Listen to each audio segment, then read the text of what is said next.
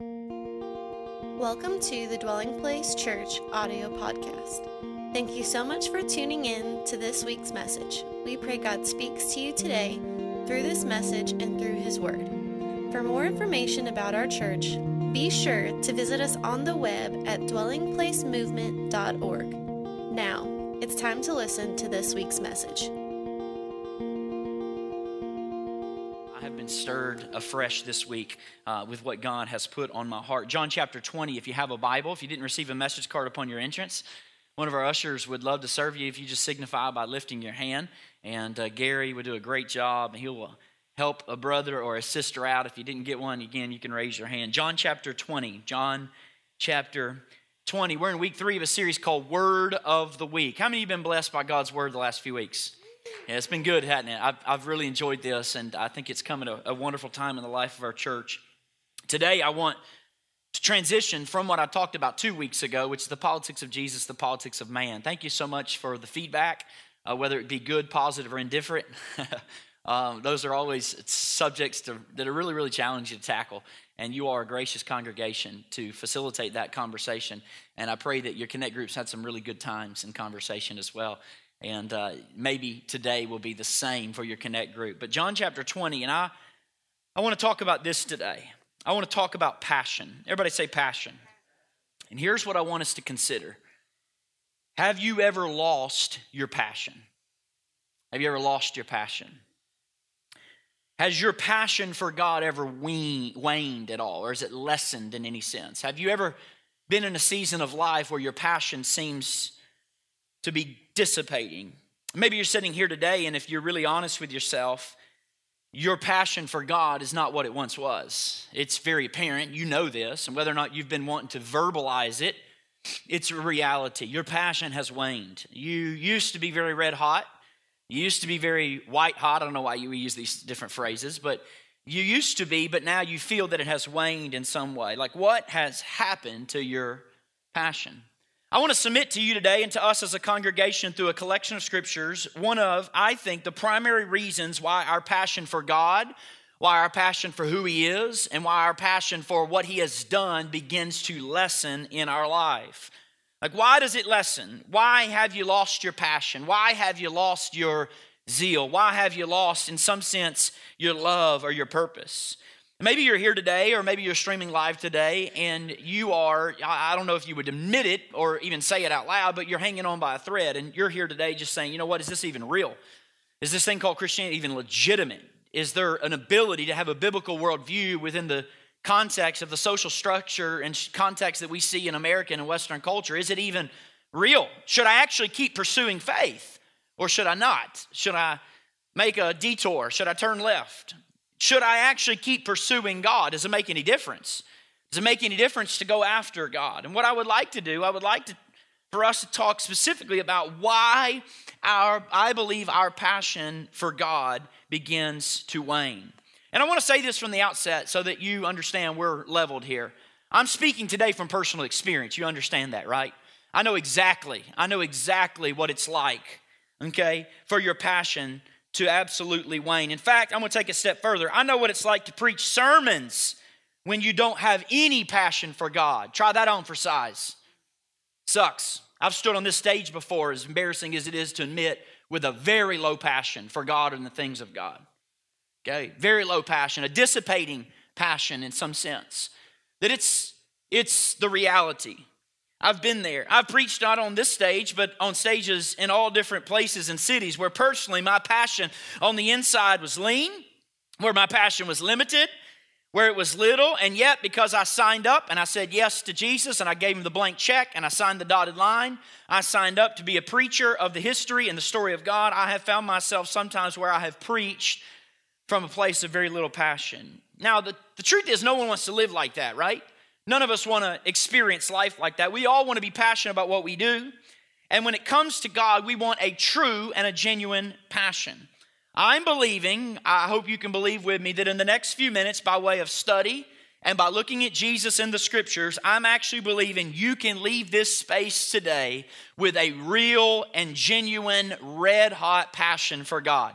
That literally you could leave today and your heart could be full of desire for God. Now listen, That is a big call for any human being to try to stand on a stage and speak to people as distracted as we are in the Western world in a matter of the time I have. That is a monstrous call, but I can believe for it. I can believe for it. I can stretch forth my faith to believe that desire can build in your heart for God and the things of God. So let's go to John chapter 20. John chapter 20. If I had a second title for this message, it would be What Happened to My Passion, but I went with my first title, and that's called The Key of Knowledge. The Key of Knowledge. John chapter 20, verse 19. On the evening of that day, the first day of the week, the door being locked where the disciples were for fear of the Jews, Jesus came and stood among them and said to them, "Peace be with you." Peace be with you. A little context here of what's happening. Jesus has died on the middle cross. It's now nighttime of the third day. The third day. He's been gone, right? He died on Friday at 3 o'clock p.m. It's now nighttime of Sunday. He promised and he predicted his own death. He predicted his own burial. He predicted his own resurrection. But his few followers are left scared and confused. They don't know at this point whether or not the prediction of his resurrection actually came to pass. The air has been sucked out of the room. They've locked themselves into a room. They're hoping to remain unfound. Why? Because they fear for their own life. They don't want to die like their Savior did 3 days ago. Now notice what happens. Jesus walks through the walls and he says, relax. In other words, he says, shalom, peace be to you. And when he had said this, verse 20, he showed them his hands and his side. Then the disciples were glad when they saw the Lord. Now, some English words do absolutely no justice to the Greek. Exhibit A, okay? The disciples were glad when they saw that it was him. You are glad when an Amazon package is delivered to your front door, okay? This is not glad. This is a bad mistake in English translation. We missed the ball badly here in terms of translation. This is not, they were excited because it's Amazon Prime Week, right? They are categorically beside themselves. Their brain is a mush. It has exploded internally. All hope has been restored. They go from sad, from mad, from afraid, from fearful, to ecstatic, to exhilarated, to electric. And the reason why is because Jesus, who died 3 days ago, has now beat death. Jesus has delivered what he said he would deliver. And therefore, if he's beat crucifixion and he's come back from crucifixion, if he's come back to life, everything he said is true. Therefore, if he's done what he said he would do, all of his claims become true. By definition, you need to understand something, church. John chapter 20, verse 19 and 20, what you and I just read, this is the beginning of what we now call Christianity. I don't mean to burst your bubble, but let me tell you something. Adam and Eve are not the beginning of Christianity. I don't mean to burst your bubble, okay? But Noah and the ark is not the beginning of Christianity. David and Goliath is not the beginning of Christianity. You ready for this? The birth of Jesus is not the beginning of Christianity. You ready for this? The baptism of Jesus is not the beginning of Christianity. You ready for this? The Friday, Good Friday, hanging on a cross, 6 hours, suspended between heaven and earth is not the beginning of Christianity. In fact, Paul would say later in Romans 15, if Jesus stayed dead, if he did not come back, your life is pitiful, your faith is futile, you're empty, you're dead in your sins, and we, Jesus followers, are the most pitiful people on the planet. The beginning of Christianity is on the third night when Jesus walks through a door of huddled up disciples, fearful for their life, and says to them, peace, be still. Unless he actually came back from the dead, we're dead in our sins. So this is the night faith truly began. Jesus did the unthinkable. Jesus did the miraculous. He resurrected. His disciples went from passionless, terrified, mortified, embarrassed, and sad to ecstatic, electric, on fire, and couldn't wait to share the news. Now, not many days from now, let me make sense of this. Many days from now, in Acts chapter 2, these same people who see Jesus in the room that night will share the gospel on the day of Pentecost, and 3,000 people will be added to the church. Now, I'm going to do the math for you, okay? I'm going to do the math with the equivalents in the modern day world and what population strategies and all that. That's like modern day world, 3 million people come to Jesus in one day. 3 million. Now, I want to make sense of this, and you need to hold this.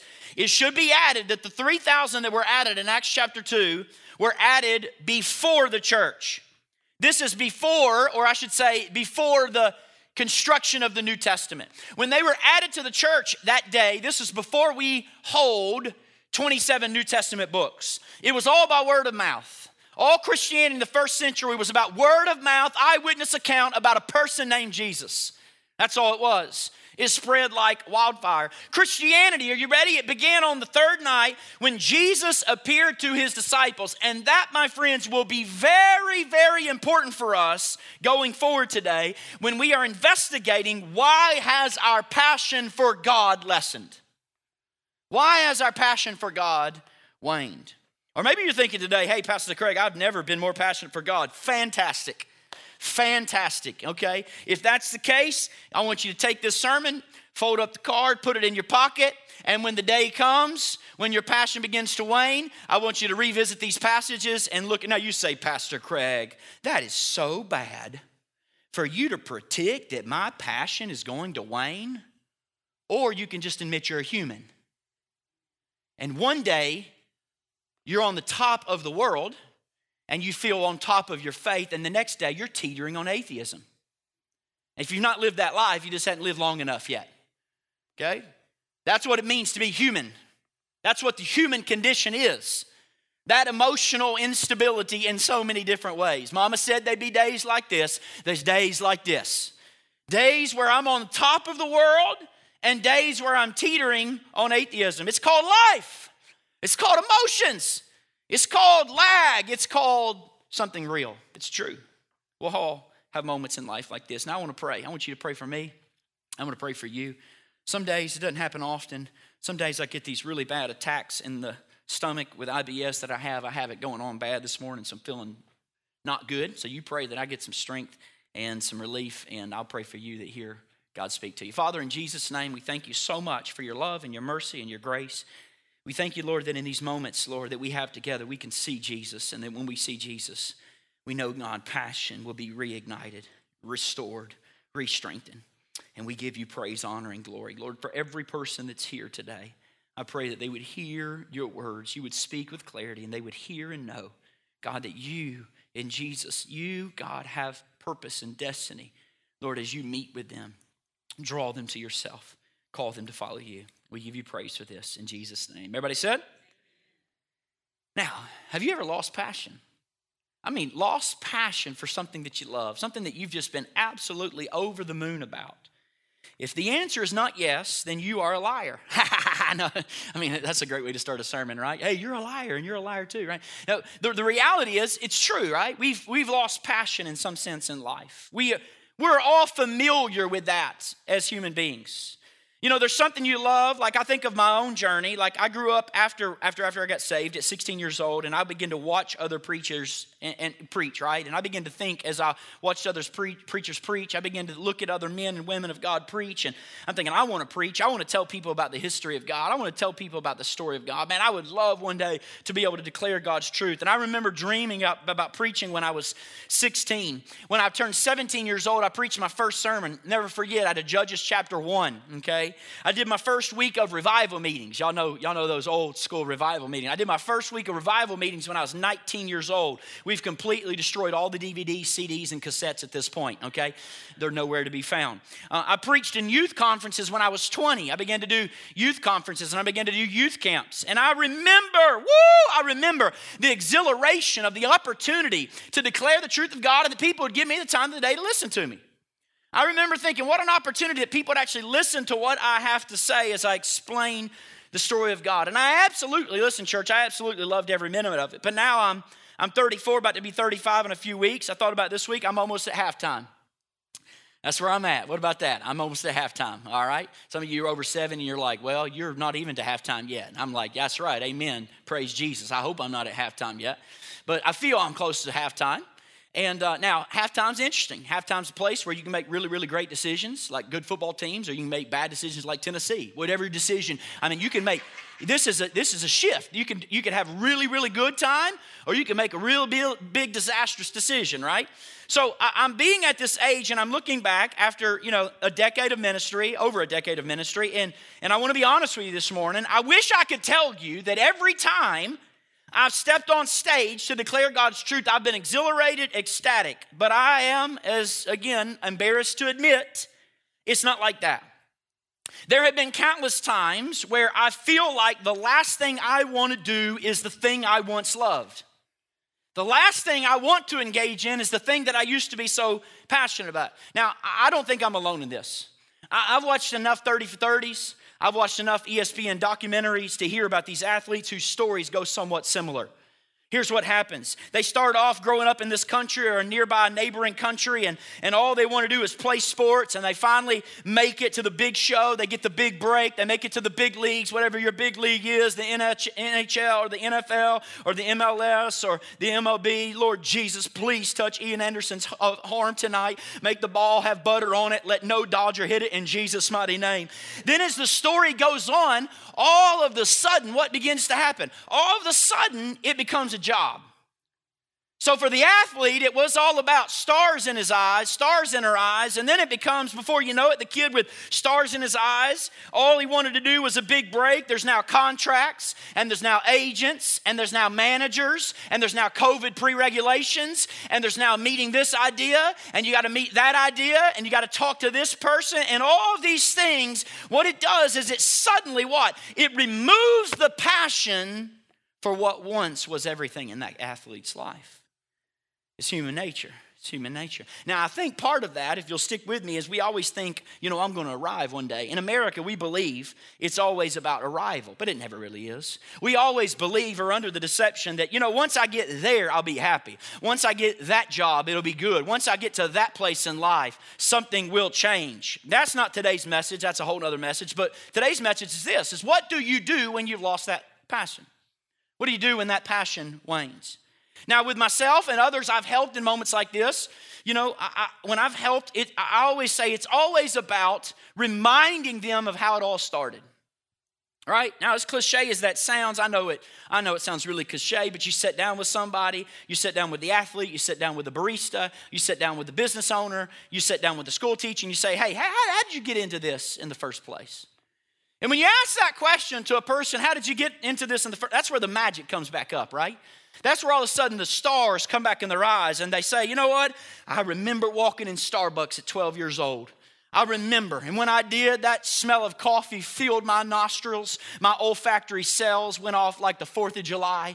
And when those olfactory cells, I thought, you know what? I'm going to be a barista. By the way, we got some good coffee connoisseurs here at DP. It might mean some of you need to start really donating your time, energy, and effort to come early each and every Sunday and just make some awesome varieties of coffee, right? But we have some good coffee connoisseurs here at DPC, right? I mean, we really do.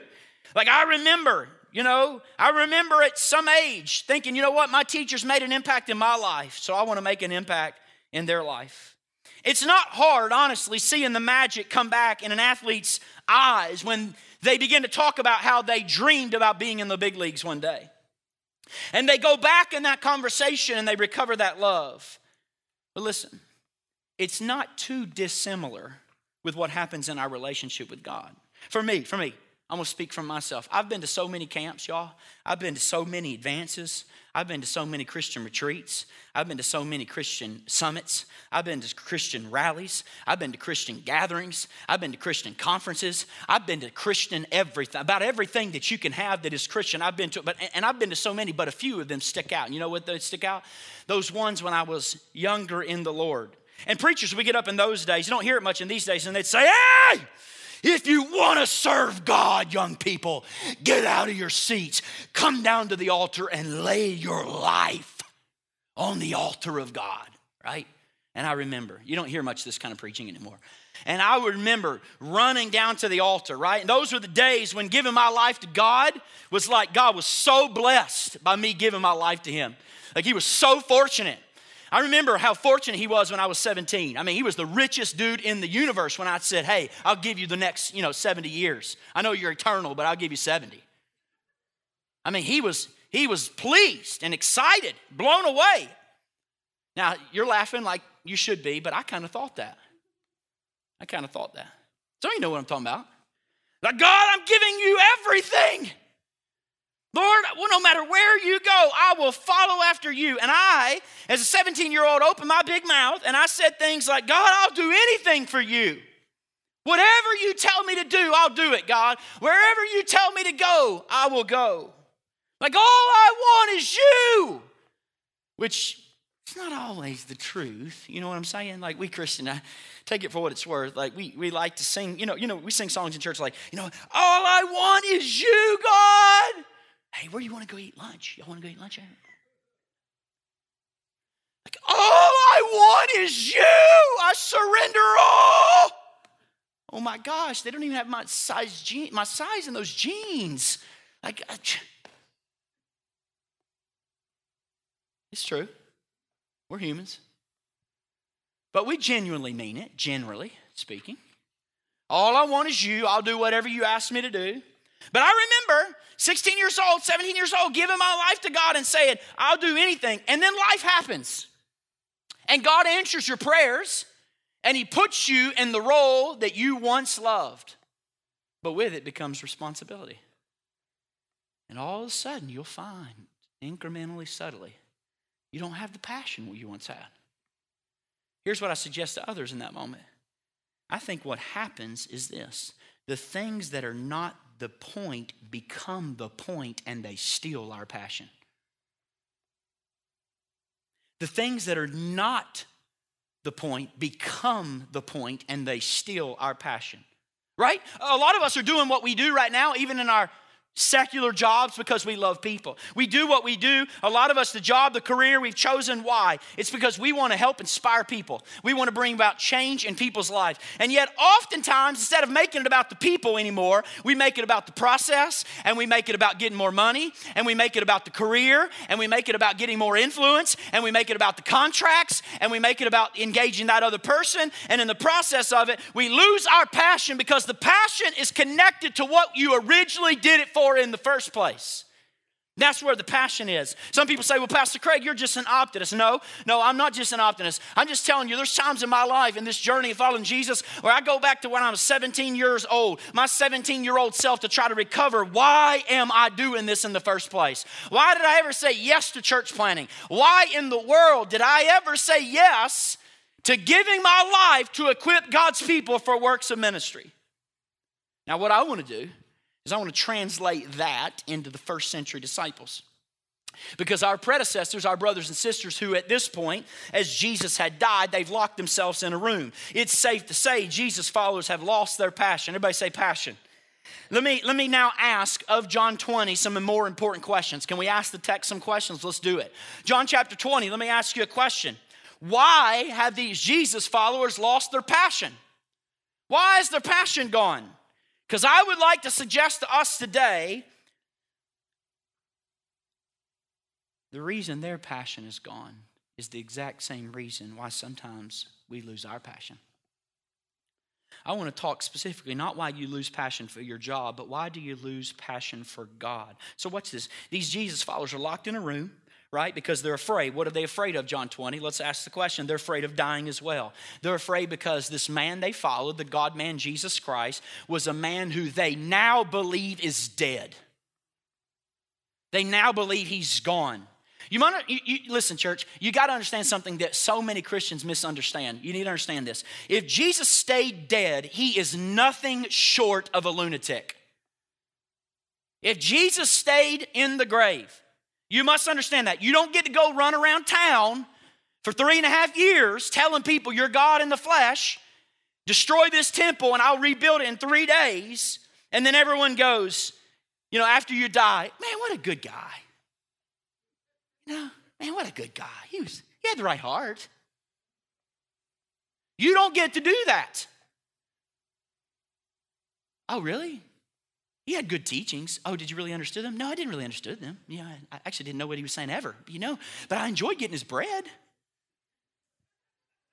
He had a good heart. Seemed like he was pure. No. We are talking about a man who at the climactic sermon of his life said, "Eat my flesh and drink my blood." And a lot of people said, "Hey, come on, gathered up the kids, your wife. Hide your wife, hide your kids, let's go." You know what I'm saying? It's time to leave. We've been waiting for our out. Here's our out, right? Let's get out of here. And so the Bible says in John 6:63 that so many people left, the dust settled, and he looked at the disciples and said, hey, you guys leaving too? You know what Peter said?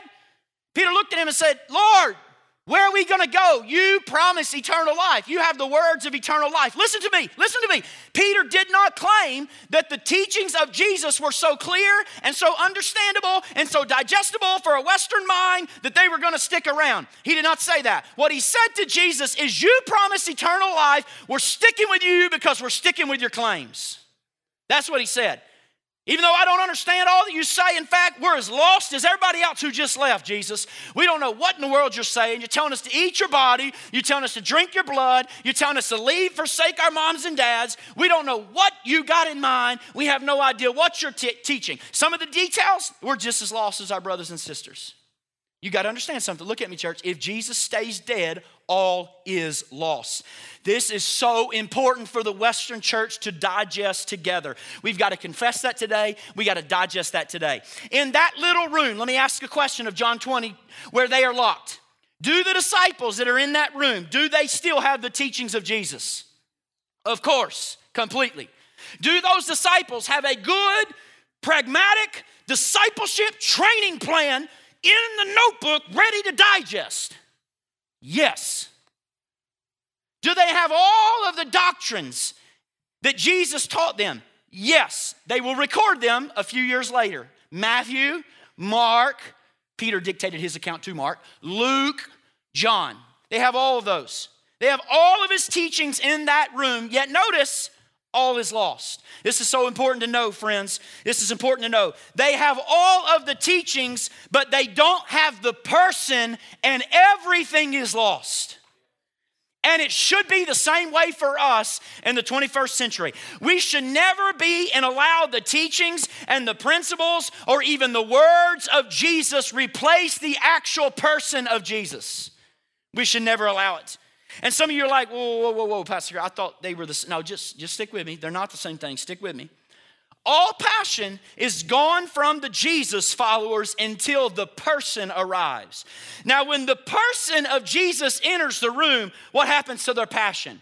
Man, it is back with a vengeance. It comes back with a fiery hot nature. What did the text say? We just read it. And the disciples were glad. It does not mean that Jesus walked through the wall and he stood there with his hands out and he was like, they were like, wow, fascinating. You look good, Jesus. You look good. No. They're like, ah! Whoa! He's like, peace. Hey, peace. Relax. It's me. Relax. Oh, their minds are going, whoa, a mile a minute. They're thinking, oh my gosh, everything he said is true. There's nothing he did not say that's not true. Because why? He came back from the dead. So all of his claims, all of his lifestyle, he says, look. And they're like, we're not looking anywhere else. We're looking right at you. All of his claims are true. You need to hear me. This is how Christianity started. It did not start with a transfer of solid teaching. That's not how Christianity started. Hey, guys. Point number 4, boys.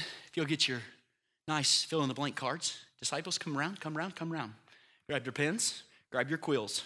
All right, point number 4, boys. Ready to write it down? I am the way, I am the truth, and I am the life. Would you fill in the blanks? All right, thank you. Oh, that's good. Yeah, I know it's good. I wrote it. All right, boys, do you have the 7 principles of effective evangelism? Do you have it? You don't have it? It's in Barnes & Noble's already. Why have you not read it? Hey, guys, 7 principles of effective evangelism. All right, go ahead and get your pens out. Number 1, right? No. What he did is he walked into the room and they lose their minds. And instead of teaching, he's like, touch my hands. Don't fill your minds.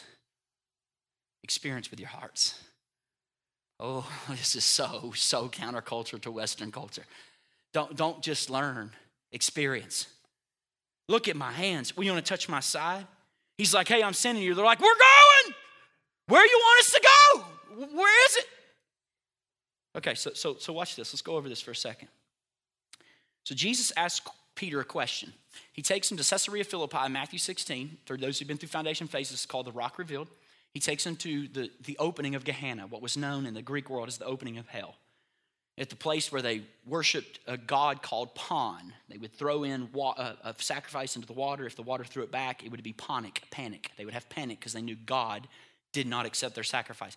So Jesus stands here with the background of Gehenna, the opening to hell, and Jesus says, hey guys, who do men say that I am?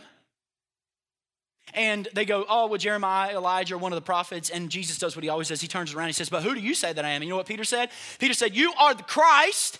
You are the Son of the living God. And this is the first time, let's put up that scripture. This is the first time in all of the scripture where the word church is mentioned in the New Testament, Matthew chapter 16, verse 18.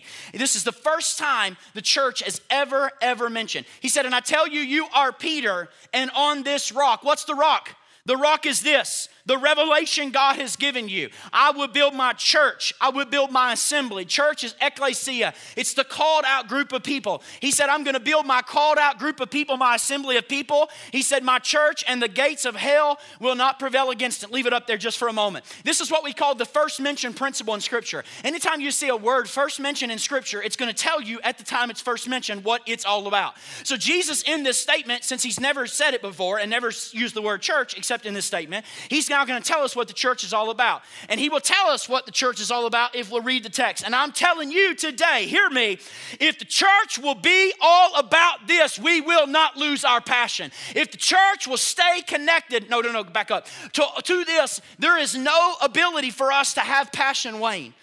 Okay, well, what is that? He said, I will build my church on this. What is this? It's exactly what Peter said. What did Peter say? He said, Jesus, you are everything the prophets promised. You are God in the flesh. You are everything our hearts long for. And Jesus said, it's on that understanding, it's on that confession, it's on that revelation, I'm going to build a group of people in the earth, and they will be connected on that reality, on a person, not on a teaching, on a person named Jesus. You hear me this morning? We have not gathered here this morning for principles. We are gathered here for a person. We're not gathered here today for good sermons. We're gathered here to encounter the Son of the living God. We are not gathered here and united here together because we believe the same thing. We are gathered here and united together because we believe in the same person. If you want principles, you can go all kinds of different groups in the Western world that can do a whole lot better at giving you all kinds of principles and all kinds of fill in the blanks and all kinds of realities and all kinds of gatherings you can be in. But what sets us apart as the ecclesia of God is we are a called out group of people, and what has brought us together is not mere concepts, it's not history, it's not fill in the blank teachings, it's not doctrines, it's a person that we believe is alive and is in the room as we speak. That's what unites us. It's a person. And here's the reality. Church trends, they're like hollow wisp of air to God. And so just because we can gather people to some teaching, I tell people all the time, just because something's cool at church doesn't necessarily mean it's consecrated at church. Nor should we, on the opposite end, assume that all our traditions please God as much as they please us. I put this in your notes. Trends deceive. Next slide. Tradition enslaves. Trends deceive. Tradition enslaves. We need truth. We need truth. Let me give you the difference between, you've probably heard me say it before, but I'm going to tell it to you again. The difference between tradition and traditionalism. You ready? Traditionalism is the dead faith of the living. Tradition is the living faith of the dead. I'm going to say it again. Traditionalism is the dead faith of living folks. Tradition is living faith of dead folks. So let me say it this way. Traditionalism is when you believe it's important to study the ancient landmarks. Tradition is when you believe it's important to know where the actual ancient landmarks stand. That's a big difference in church life. Those traditions enslave people. What we say we gathered here today for is because we believe that same Jesus that walked through the doors of that little room is the same Jesus walking through the doors and the walls of our heart, and he is alive today. So listen. We are here today celebrating an event, not success keys. Are you with me? We as believers are not celebrating ways to be successful in the world we live in. We're celebrating an event of which our whole hope is based on. Christianity, I know we don't like it, it's not popular. Christianity existed before the New Testament existed. Christianity was around before the Bible, New Testament was written. This book records an event. This book records an event. We are here because Jesus rose from the dead. Furthermore, and I want you to hear this, we are gathered around his lifestyle and his claims. His lifestyle and his claims. Now watch this. His lifestyle and his claims fall flat unless he predicts his own death and resurrection and then pulls it off. But once he predicts his own death and resurrection and pulls it off, then we go back and say his lifestyle is the best and his claims are true. Are you with me? So now that he's predicted his death, now that he's predicted his resurrection, he comes back from the dead, I can now go back to his life and say everything he did is the way to live and what he said is truth. And his teachings, they're still very hard to understand. Can we admit that? Can we admit that today, that his teachings are hard to understand? I could bring up any biblical New Testament scholar in this room. I could bring up the 5 greatest in the nation. We could bring them up here, and they're going to give you 5 different responses to what one specific text in the parable means. Okay? Why? Why are his teachings so cloaked? Because the whole point of Christianity is not to take his teachings and run. It's to let his teachings lead you to him, where he can explain it, reveal it, lead you in the way of truth. That's why his teachings are so cloaked, because it's not about the teaching. It's about the person. It's about the words off of his lips. It's about being in the presence of the one who declares what he declares. That's why his teachings are the way they are. And so what do the disciples do? He gives and structures his teaching in a way that we say, whoa. What does that mean? And Jesus says, come on, follow me. Come on, I'll show you. Time out. Would you right now just explain to me what that actually means? No, watch me. I won't explain, I'll demonstrate.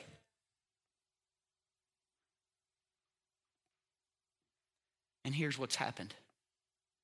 We have taken an event, his claims, his lifestyle, and we've turned it into teachings, traditions, and principles for good living. And we wonder why our passion ebbs and flows. Your passion will always ebb and flow if you make it about teachings and principles. It's about a person. It's about a person. It's about the God-man, Jesus Christ. Because instead of celebrating an eyewitness account of the only man who's ever beat death, hell, and the grave and rose from the dead, we turned it into, okay, boys and girls, get your pens out. Let's write down 7 keys to make sure your career is fantastic. Now listen, I got no problem. If you got 7 keys to make my career fantastic, I got no problem. I'll take your 7 keys to make my career fantastic. I'm just saying that's not the glue that brought us together. 7 keys for successful living is not what brought us in the same room today. What brought us in the same room today is because there was a man who lived a lifestyle that was holy and upright. There was a man who made claims he was the Son of God, predicted his own death, burial, and resurrection, and pulled it off and came back, walked through locked doors, and stood in front of the disciples and said, "Peace, be still." That's why we have been brought together. That is what is our common unity. Not a Bible, not 66 books, but a Jesus. Now, where do we learn about the Jesus? In that Bible. Now, I, as a pastor then, am not a motivated speaker. And I'm not a motivational speaker. Pastor Chad is to come up here each and every week and to declare to you about an event and a lifestyle and claims that the man who beat death claims. We are to herald. That's what preachers are. We herald the person of Jesus. So he goes on to say, and what did he say? Remember the text? He said, and I will build my church on this revelation, what? That you are the Christ, Son of the living God. And what does he say? And the gates will not prevail against the church. Which is to say, what the church is and will be about is a person. And the church will be about celebrating that person who has defeated death, and the gates of hell will not prevail. Now, make no mistake about it. Listen, church, make no mistake about it. We are here celebrating an event. And because of the resurrection, we now go back and look at his lifestyle. We look at his claims and we look at his teachings, which are still hard to decipher. And we understand them and to understand. And so that we have to stay close to Jesus to walk this journey out. So what I want to do today is I want to give you a couple of ideas of how you can stay close to the person and stop following the principles. Can I do that?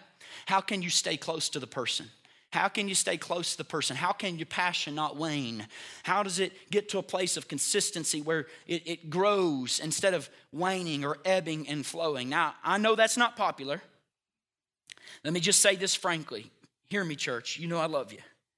One of the reasons your passion keeps going up and down is because you have replaced following Jesus with following principles. You have replaced the person with principles. What's that called? It's called being an American. And I'm proud to be one. In America, hear me, we're not given much to the supernatural. We're not given much to mysticism. We're not given much to the mystery. No, we are given more to the pragmatic. We're given to what works, what will help me tomorrow, what works in my life. Oftentimes, what we do in seminaries and Bible colleges, you know what we do to train preachers? Here's what we tell preachers in the postmodern world. We train up young men and young women to say this, hey man, you got to tell them the 3 practical takeaways. You got to give them the 3 tools. You got to give them the 3 ways to do this. And I'm just telling you, brothers and sisters, sometimes this is a person and it's mysterious and it is not practical. It is a mystery because sometimes you'll be in the middle of Ingalls and so all of a sudden you'll get a nudge in your heart that says, get up, walk over there, talk to that person. And it ain't practical and it don't make sense and you have no idea what's about to happen. Why? Because it's a person on the inside of you who wants to do something through you. It's not a principle you committed to. It's not a fill in the blank you filled out on Sunday. It's a living person. It's a living person. It ain't practical. It's a mystery. You go through seasons of suffering sometimes. It won't ever make sense because it's a person. And it's mysterious and it's mystical. And it ain't pragmatic. This thing following Jesus is not pragmatic. 2 Corinthians chapter 3.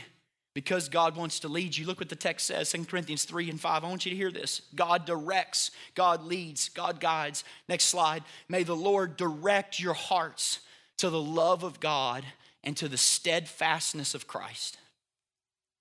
Well, look at that. May the Lord direct your hearts to the love of God and to the steadfastness of Christ. I want you to hear that.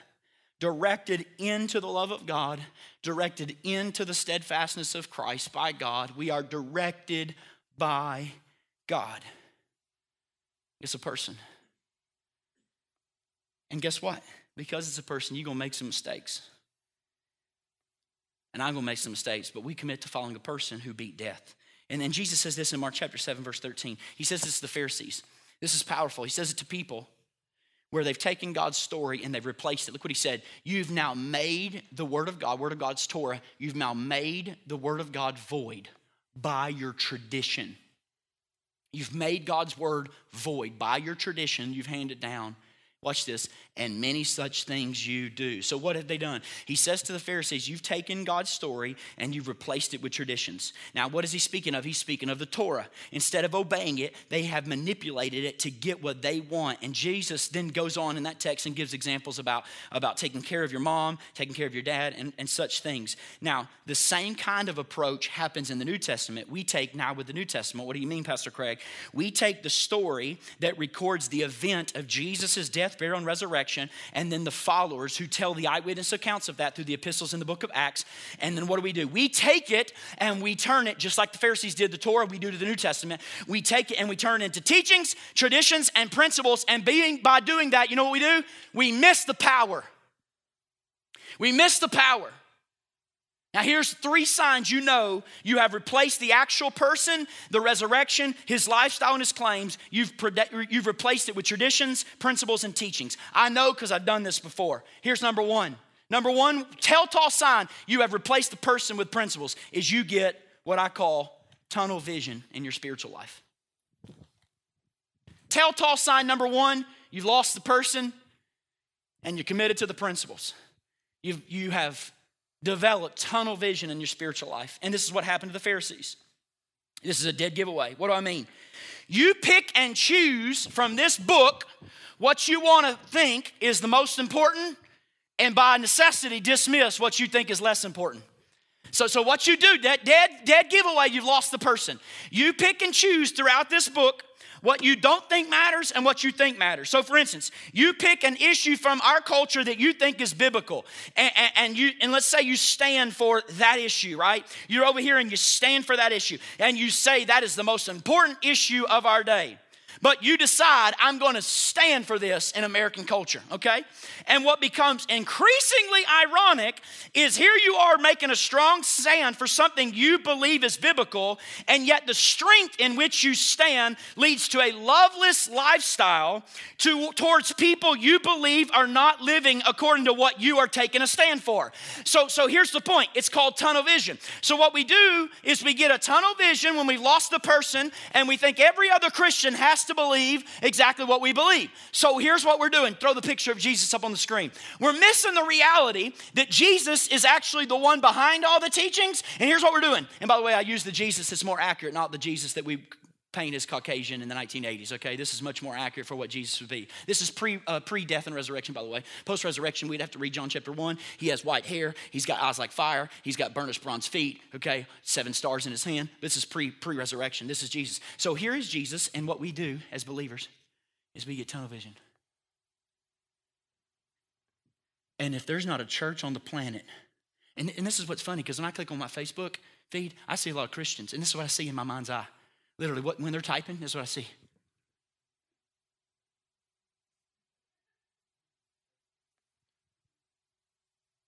And everything's got to be about evangelism.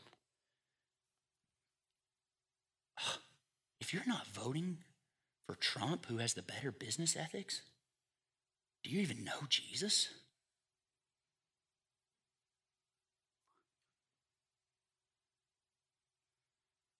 You get tunnel vision. So hyper grace. Now I'm going to read every text in the Bible through the filter called hyper grace. Tunnel vision. Dead giveaway, you've lost the person. You stop looking at the person. You're committed to the principle. And all you can see is this biblical principle, not the person. Listen to me, church, because if you saw the person that you got the principle from, you would also use his tone and approach, but because you don't have the person, but only the principles, you have tunnel vision, and you can't tell that as passionate as you are about that biblical principle, then understandably, by standing so hard and strong over here, you're neglecting every other principle over here. So you've got tunnel vision to not realize that all you see is one part of the pie. For example, particular Christians in this country, now listen, I'm going to pick on Christians because I'm one of them, okay? Particularly in our country, here's what we do. We are known for what we stand for.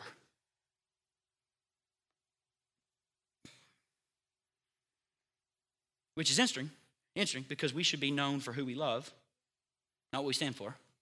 Because the number one thing that defines us as scriptural people is that we actually love our neighbors ourselves, not our principle above our neighbor, not our voting precinct above our neighbor, not our desire of the biblical principle to be applied to myself and my neighbor, but my neighbor.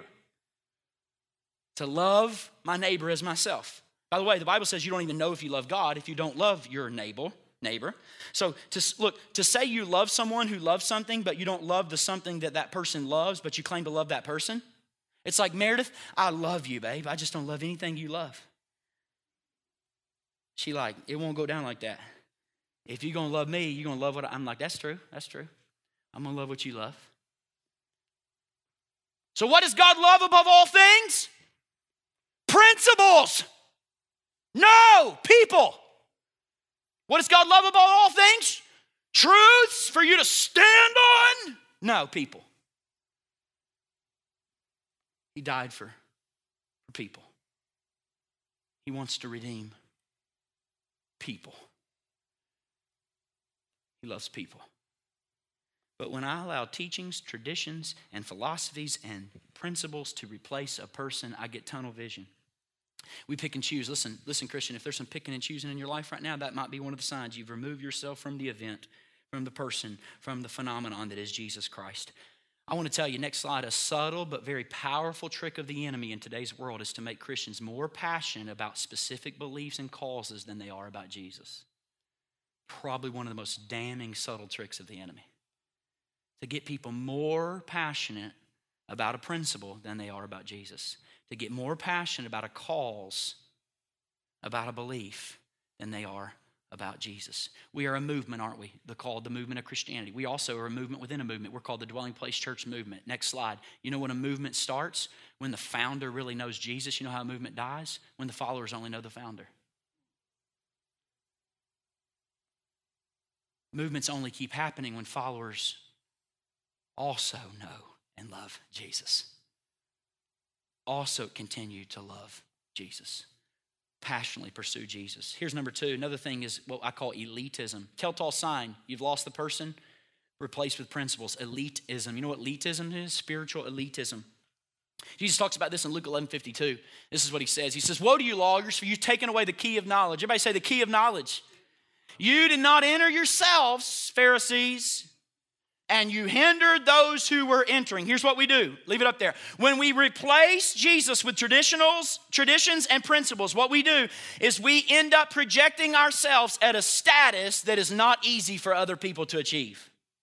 And we start to teach people, it's subtle, but we start to teach people this. Hey, if you're going to reach my status, you got some work to do.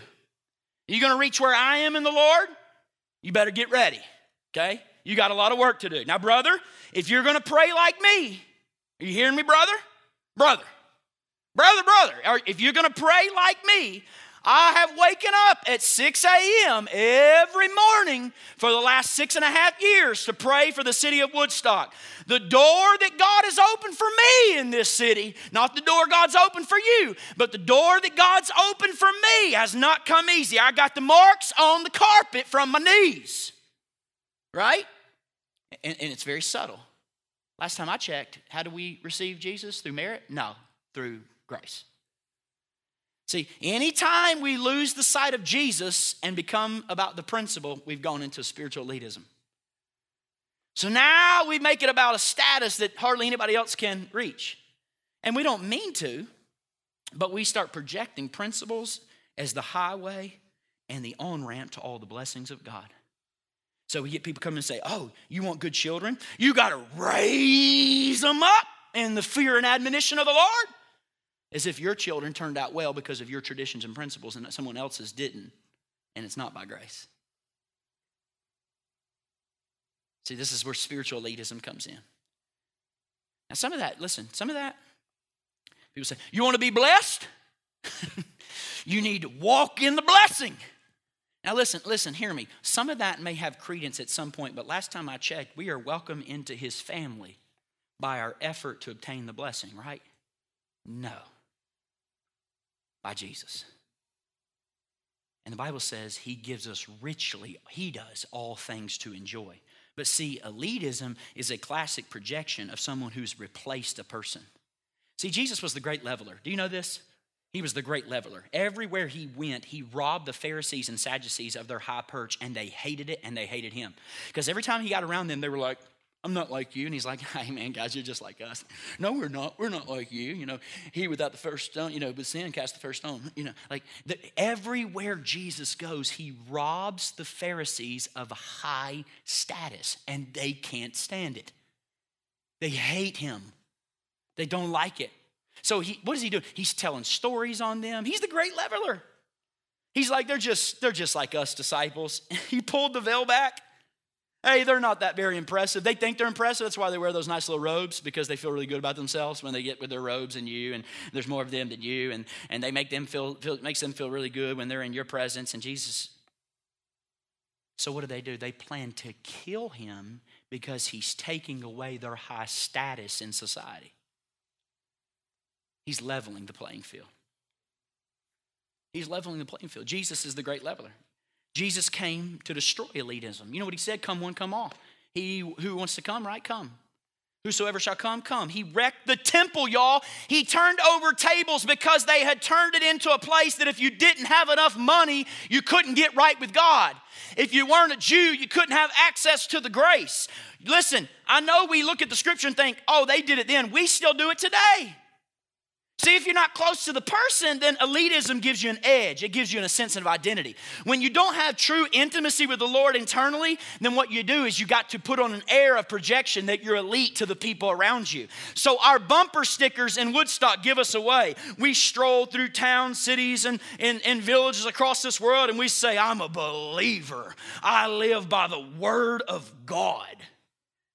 I had a friend tell me this week, he said, you know, Craig, what's the difference between me and a murderer? And I said, no, what? And he said, a murderer killed someone. I thought, wow, I never thought of it like that. That's all the difference is between me and another person. Hear me. Every one of us have something hidden in our life that if it were to get displayed this week publicly, it would be disastrous, embarrassing, and even bring suicidal thoughts in some of our minds. We all need grace, and we owe grace to one another. There is no need and no place for elitism. There's none. Now listen, if you don't want to be on the same level playing field as others, don't hang with Jesus, take his teachings, and run for your life and start some other context. Because he'll level you. He'll level you. Third, lastly, a telltale sign that you've replaced the person with principles is knowledge. And this is a supreme trust in knowledge. So when you don't have Jesus, watch this. You ready? You pick and choose what you want to pick and choose, what you want from his ways. You project elitism, and people have to do great things to do what you've done because you've done great things. And then what do? You project this idea of incredible knowledge. And here's what happens. We turn a storybook into a competition of knowledge. And this very book, you know what it says in 1 Corinthians 8:1? This very book says knowledge puffs up. Translation, knowledge can make you a jerk if you let it. The most jerkish people are high knowledge people. That's what it says. But love builds up. It can make you prideful. So we turn Scripture into an end of knowledge. So now instead of knowing and following Jesus, the goal of our faith is to who knows the most. And we do things like this. We look at our friend who's a new believer and we say, hey man, would you turn to the book of Hezekiah? And your friend's like, okay, I'll turn to the book of Hezekiah. And they start flipping. You're like, bro, there's not even a book of Hezekiah. This is the faith tradition I grew up in. I mean, I'm serious. Do you know the 66 books in a song? Oh, you don't? You do? Okay, do them for us. Oh, you don't know them? Oh, would you like for me to do them? Yeah, you can do them for us. Okay, ready? Listen, are you watching me? You want to Instagram me? Okay, cool, ready? Genesis, Exodus, Leviticus, Numbers, Deuteronomy, tell me what could be funner. Joshua, Judges, Ruth, and here they come. Suits had seats, Samuel, Kings, and Chronicles, Ezra, Nehemiah, Esther, Job, and Psalm. We're halfway through the book, so don't give up.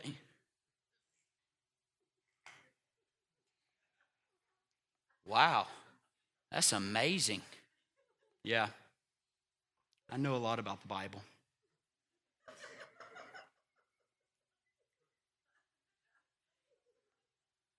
Now sometimes, watch. Sometimes I'm being in my life. Sometimes I've gotten to a place where I just read a verse a day. Like you can't go around American Christians telling people as a pastor you only read a verse a day. Are you serious? Oh my gosh, Pastor Craig, you got to do 3 in the old, 2 in the new. Do you realize 5 is the number of grace, right? How about this one? Be honest, sister, be honest. Look at me in the eyes. Don't look off to the left or right. Right here, look. Have you read the book cover to cover? How can you claim to know the God-man when you haven't even read his book? Right? Like, dear God, people, slow down. This is what Jesus said in John 5:39. That's what he said. John 5:39, you search the scriptures, you search the Bible, because you think that in the Bible you have eternal life. And it's they is the law and prophets, Moses and the prophets, that testify about me. Yet you refuse to come to me and have life. You think you have eternal life because of knowledge? I don't mean this as a slight, y'all. Look at me, church. But there are believers under intense persecution around this globe right now that literally where the Bible's outlawed and the name of Jesus is outlawed, outlawed, and they have one page of the Bible, and that one page of the Bible has led them to live a life you and I as Westerners can only dream of. It has nothing to do with knowledge. It has to do with the person. How have we structured our life around the person of Jesus? Meanwhile, we're back at Bible trivia night trying to determine who's best because they know the Bible. And I'm just saying, church, we got to be over that. I'm over it. One of the beauties about living in Atlanta was that I spent about 5 years of our life in Cleveland dealing with this every day. This Bible, the Bible in your lap, listen to me, only matters to the degree that it points you to a living person. That's how it matters. Without the person, pride is promised. Come on, team. Pride is promised. Last scripture I'll give to you, Luke 11:52. This is what he said. Jesus said in Luke 11:52, you've taken away the key of knowledge. Everybody say key of knowledge. Say, Craig, how do I stay close to the person? Here's how you do it. Here's one strategy. Every time you read the Bible, you need to read the Bible and take with you the key of knowledge. What's the key of knowledge? Jesus. He unlocks the whole book. That's today's message, the key of knowledge. The key of knowledge is Jesus. I'm telling you, when you go to Noah in Genesis 6, don't be looking for Noah, be looking for Jesus. When you read the Old Testament, don't be looking for the Old Testament, be looking for Jesus. When you read the book of Genesis, don't look for the ark, be looking for Jesus. Maybe Jesus is like an ark, and everyone who is in Christ will be saved from the flood of sin. When you go to the Old Testament, be looking for Jesus. 1 Corinthians 17, maybe Jesus is like David, and Goliath is like sin, and David reached down and got 5 stones, and 5 is the number of grace, and grace is what defeats the giant of sin in my life, and I'm not David, Jesus is David. I'm not putting myself in the story as David. I'm realizing Jesus is David. And Jesus reached down and got 5, the number of grace, and he defeated the giant in my life. I'm telling you, if you'll go to the Bible and not ask what's in the text, but ask, where is Jesus? Show me you, Jesus. Then all of a sudden you'll have the key of knowledge. When you get to the Bible, you look for Jesus. You don't look for traditions. You don't look for principles. You don't look for keys to successful living. You look for the only person who beat death, hell, and the grave. Why? Because he's the key of knowledge. He's the key of knowledge. And Jesus said, the Spirit of truth will glorify me. Church, the specialty of the Spirit of Jesus is to show you Jesus, and he will declare Jesus to you. The specialty of the Spirit of Jesus is to make Jesus larger in your mind, larger in your heart. He will remind you how righteous you are. If you'll go to the scripture looking for Jesus, the key of knowledge, Jesus will declare your mind, you're righteous. He will remind you how forgiven you are. He will remind you how loved you are. This will be a true following. Look at me, church. Dwelling Place Church, hear me. We are following a living Jesus. That Bible, can I break it down for you? It's about Jesus. Notice what the Old Testament, all is it about? Anticipating Jesus. What are the Gospels about? Manifestation of Jesus. What's the book of Acts about? Proclaiming Jesus. What are the epistles about? Explaining Jesus. What's Revelation about? The consummation of Jesus. What's your Bible about? It's about Jesus. It's about Jesus. The key of knowledge, Jesus. This Bible is about Jesus. And even this week, church, as I studied, I felt my passion begin to grow and my heart surged. And I want to tell you, that's what my 16-year-old self signed up for. That's what it signed up for. I felt Jesus burning on the inside of my soul at 16, and I signed up to say, I'll follow you wherever you go. I'm not here in 2020 because of some concepts, because of some ideas of success keys. I'm here because of an event named Jesus Christ, his death and resurrection. And he lives forevermore, and his lifestyle and his claims are true, and I get to follow him every day of my life. Imagine what Jesus has for you tomorrow, church. It's amazing. You see my bracelet? It says Tetelestai. It's where Jesus said, it is finished. And it says 33 AD on this side. And I do it because people have been asking me what that word means. And when they ask, I say, oh, it means it is finished. Jesus died on my behalf. And they say, oh, really? When did you get saved? And I said, well, I got saved in 33 AD, but I didn't find out about it till 2002.